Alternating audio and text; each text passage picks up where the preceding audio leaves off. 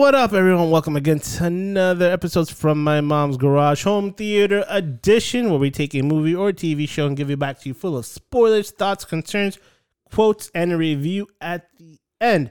As always, this is your host, Tony, with my boy, Nikki. What's up, movie goers? All right, today we're going to review a movie about an orphan that goes on a cross-country trip to find his boss's niece and ends up going head-to-head with a hipster. Yes. Of course, this movie is The Gray Man. Yes. Which is the newest release from Netflix itself, starring none other than Ryan Gosling, Ana de Armas. How do he pronounce it? I feel like when I Ana de Armas. De Armas, sorry. I'm Spanish and I can't even pronounce it right. And Chris Evans, amongst other newcomers. This movie is actually, I'm not trying to see how I can just jump into it. Right? It actually was directed by the Russo brothers too. Really? Since I think Endgame this is their first movie out of Endgame that they did. It was an interesting movie. I thought the fight scenes were awesome. My favorite thing about the whole thing was Chris Evans. Oh my God, he was fucking phenomenal. But you know what it is? All right, go. Good. So this is my thing about this is the reason why I'm excited about it. Because I felt like while Chris Evans was playing Captain America, he had to live up to that role. I felt like he was not able to play his normal weird asshole self. Yes. Because I think he's that lovable asshole, but he's always been that lovable. Every movie he's always been Scott Pilgrim. Since his introduction of what was it? Not Another Teen Movie. Yes. He's always been that just kind of like insufferable, just like lovable asshole that he always plays. So I feel like he hasn't been able to live. Like I feel like that's a lot of energy he's not able to come out with because he's been able to have to play such a goody two shoes. Yeah. And now he's like, yeah, do it. Hey, you don't Captain America, do what you got to do. And now he's just living it up. And this movie asshole life. Yes, this was a great adaptation to that. Oh man. So it was fun. All right. So the one thing I loved about this movie, but I appreciated and enjoyed about this movie. Mm-hmm. Is that it felt like the Russo brothers took it back to a core of just straight action movie. Yeah. That it was a good action movie. And the storyline was very simple to understand, and simple to grasp. There was nothing over infinite with Mark Wahlberg. There was too much intricacy they were trying to do with it. It felt weird for me. It was the storyline was weird. Okay. Or even Gemini Man with Will Smith. Convoluted. Yeah, it was very convoluted. That was the best both movies were. I'm like, just that I understood it, but just there was no reason for it. This one was just straight. We're hiring you to be a CIA operative that plays in the gray area. That's what is the agreement, and it's actually based off a novel of the same name. What I like about it was the fact that this character, because the thing is, like you say, you 007s and Gemini Man, they're very convoluted, very weird structure. But this is simple. We're going to have somebody who can do things that we're not capable of doing. But in order to achieve that, this person can't have anything. No history, no background, no files, nothing. So they literally keep no record of this man or this, because there's a group of them. Yeah. But they keep no record whatsoever. Like, for the purposes of what this is, right? So they literally, because obviously it has to be somebody they can literally just say, they have to say, we have no idea who this person is. Yeah. So they can't have no kind of trail. So I love the fact that that was his biggest ability. Yeah. He can do all the things that he did, but the fact that there was nothing to tie him to anything. They couldn't connect him. They couldn't find anything that had his name on it, let alone anything that had a background in him, or where is he from, what he can do. So this is a ghost for that role, and the fact that the very first thing you saw him do was literally have to go up against one of his own. Yeah, which he didn't know at the moment. And you know what's funny? I liked how they recruited him. That he was a prisoner, but I guess his crime was somebody he killed somebody that was bad. Yeah, and he goes, I just want to train you to do it more times. Yeah, and he goes, for how long? For eternity. You know what I mean? And that was crazy because they literally had to find people that had nothing. Like, no, you're never gonna get out of this. This is never gonna end. Like, yeah, we'll take care of you and you're gonna be fine. But this is forever. Yeah. Like, so they had to go in there knowing that they're gonna have to do the same job for the rest of their of their life. Yeah, and is it? I don't know about you, but for me, this movie, in recent years, I want to say recent as in 10 years or less, for an action movie, this had some of the best one-liners in an action movie that were so like, okay, I see what you're doing. Like they had a reference of his upcoming movie, Barbie. Mm-hmm. He was like, let's get this Ken lookalike doll out the way. And I was like, I liked what you did. But there was other. We'll go into some quotes later. But I did it. I would agree. Not to say one liners. What I liked was the codes, like the language that they would speak. Oh yes, because obviously they have to say things on a phone where it doesn't sound like they're actually talking about what they're talking about. But I like the nuanced ways that they were doing it. Was it coded language? Yes. The coded language in which they did it. The only thing that kind of felt off to me was the character De Armas played. As far as why she was Ana de Armas, why she was involved. Like it bothered me because so the reason why she was involved is because she was the boots on the ground operative that was assigned to him. Yeah, but she spent like less than a minute talking to him. Yeah, no, but the thing was that he was so in the movie at the beginning his target was number 4, which is another person within his group that had some sensitive information on the person, and he ends up getting it from him, dies, and they're looking for the CIA director or whatever, the head of that operations, looking for that because that holds a lot of information about a lot of his wrongdoings. No, I remember all that, yeah. Yeah, no, but here's the thing is that, this is what I'm going to get to. The reason why she had to go into play is because she's being set up as a scapegoat why the mission failed. Is that what they were doing? I thought they were just trying to, they were going scorched earth on it, where it's like... No. He used Chris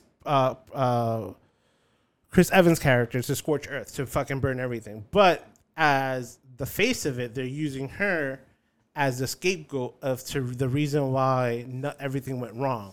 That's why she went after him. She goes, I need you to come to me, to the CIA office, and clear my name, saying that you never gave me anything, you never told me anything, because I'm a field agent, and they're taking that away from me. Yeah.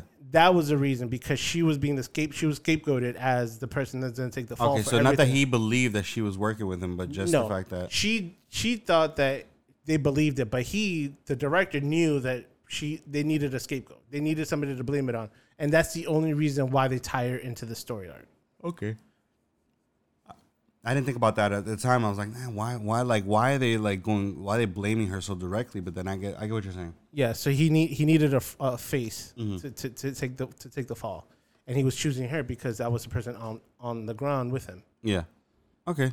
But she did good. I want to actually see Ryan Gosling in more action movies.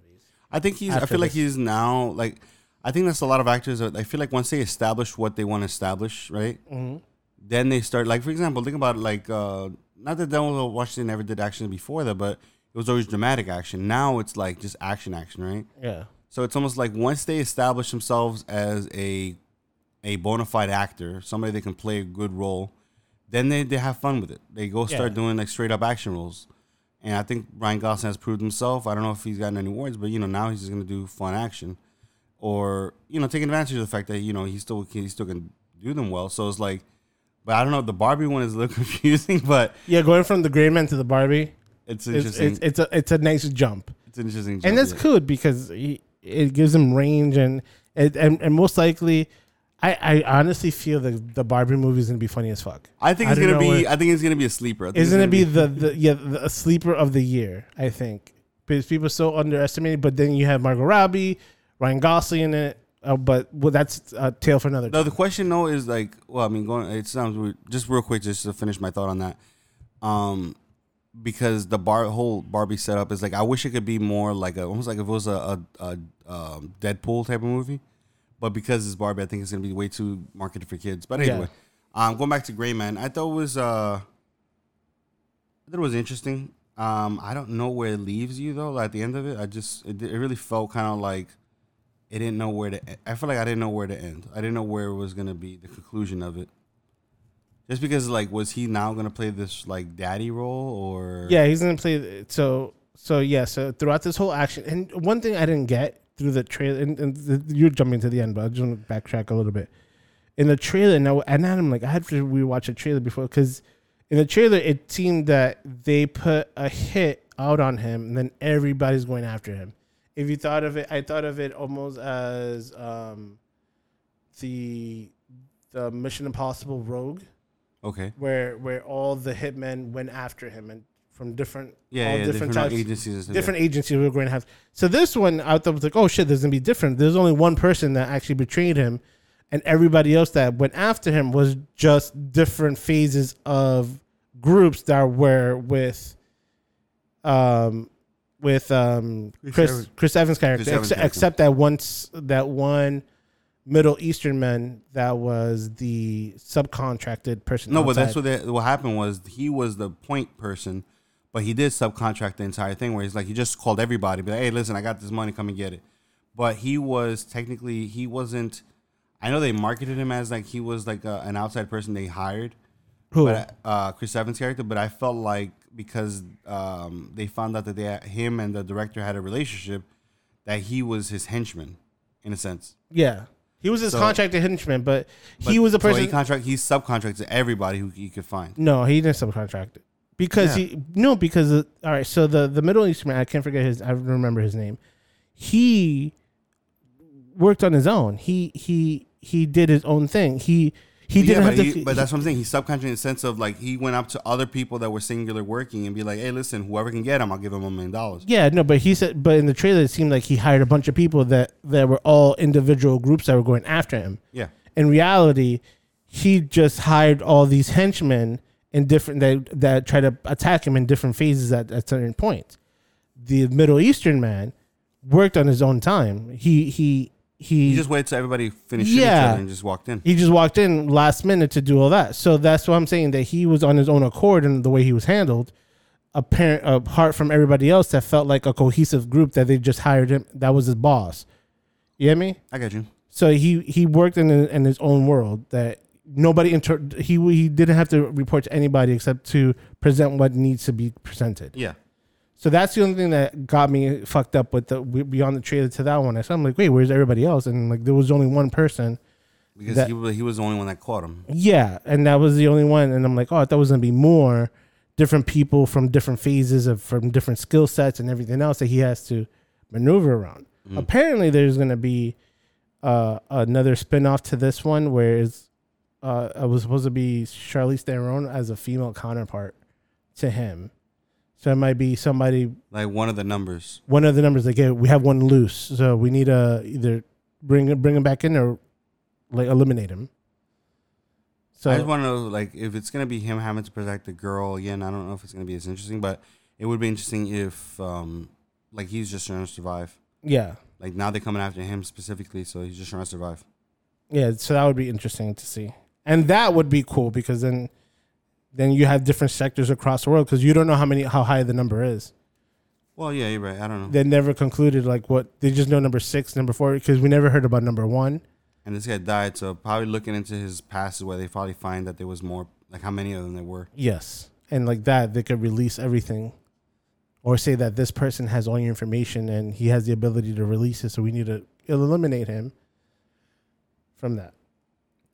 But yeah, so yeah, towards the end of the movie, he flees with a girl, mm-hmm. and which I think it was funny they were trying to pin everything on him or trying to pin everything on Chris Evans' character, mm-hmm. and then have him in solitary confinement until eternity. But he had got out. But it was a decent movie. I had fun with it. I knew what I was getting into, like I normally say, but. It was a good Netflix action movie. I'd like that they went straight to streaming, not to theater. If when I went to theater, probably would have watched it. Nah, it probably wouldn't have been as good. Yeah, because it would have been like probably this outside thinking. But if you're sitting at home watching it, it was fun. Yes, if you have to go to the movies and spend $20 plus like $85 for a small popcorn and soda, and I'm like, it's questionable. What was your favorite quote? Let's get into quotes. You have one? I have two. Like I said, it was a lot of like one-liners. Not necessarily, but like I said, the dialogue in general, how he spoke to Tommy, this guy. It's not Tommy Lee Jones. What's his name? Sorry. You got it. Sorry. It was Dylan. Why was he not one of the first people to show up? Oh, Billy Bob Thornton. Yes. Billy Bob Thornton's character, as far as the way the dialogue he had with him, I loved it. Oh, yeah. As far as the way he would just kind of tell him an update without telling him what's going on, stuff like that, I enjoyed. So I don't know. I'm trying, but I can't think of a one-liner that got me. What about you? I got two. The one was a conversation, and this is when he first gets caught by the police, and there's a whole fucking shootout in the middle of like the square, and Ana de Armas comes in, saves his ass, and she goes, "Are you hurt?" He goes, "No, but my ego's kind of bruised." I was like, "That's fucking beautiful." And then during that shootout, which is funny, I think is around the same time that shootout is going on. Chris Evans' character is at the fucking villain's lair, fucking with a bunch of baristas over there, and just hanging out with hipster music. He's there, and the CIA liaison is with him, and she's complaining like, "You're shooting cops, you're killing people." Like, he goes, "Well, if you want omelets, sometimes you have to kill people." I was like, "Fucking." Yeah, that was such a cold line. I was like, yes, I could see that.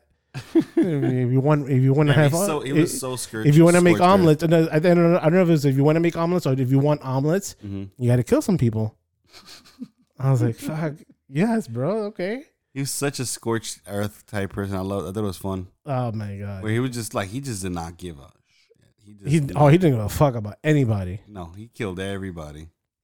Oh man, like he went straight up to everybody. Like whatever role they thought they were, he just didn't give a shit. Yeah, he was like, "Oh, I'm safe." No, you're not. He didn't give a shit. Or when they pulled out Billy Bob Thornton's nails, I was like, "Oh yeah." I felt that in my hand. Oh no! Right before that, when he tried to pop, like it looks like it was about to pop his, he was like, "Oh, I just did that just for effect. I didn't know if it was gonna work or not." I just tried. I just came up with it in the moment. Yeah, I just came up with it in the moment. All right, guys. Oh man. All right, so let's get into ratings. Let's get into these ratings. I will give this, because we're not doing 3.5s. I'm giving it a 3, Nickies. A solid 3. I agree with it. I would have gotten a 3.5, but no, I get it because we don't do halves and we don't do 3.5. It's a 4 caliber. No. Yeah, but it would have been close. But I'll give it a 3. Yes. All right. Solid 3 Nickies for The Gray Man on Netflix with Ryan Reynolds, Chris Evans, directed by the Russo brothers. And like that, guys, thank you so much for tuning into the latest episodes from My Mom's Garage Home Theater Edition. As always, you can find us on Instagram, Twitter, or Facebook at From My Mom's Garage, or email us at fmmgpodcast@gmail.com. And like always, tell a friend, send a friend, bring a friend. See you next week. Later.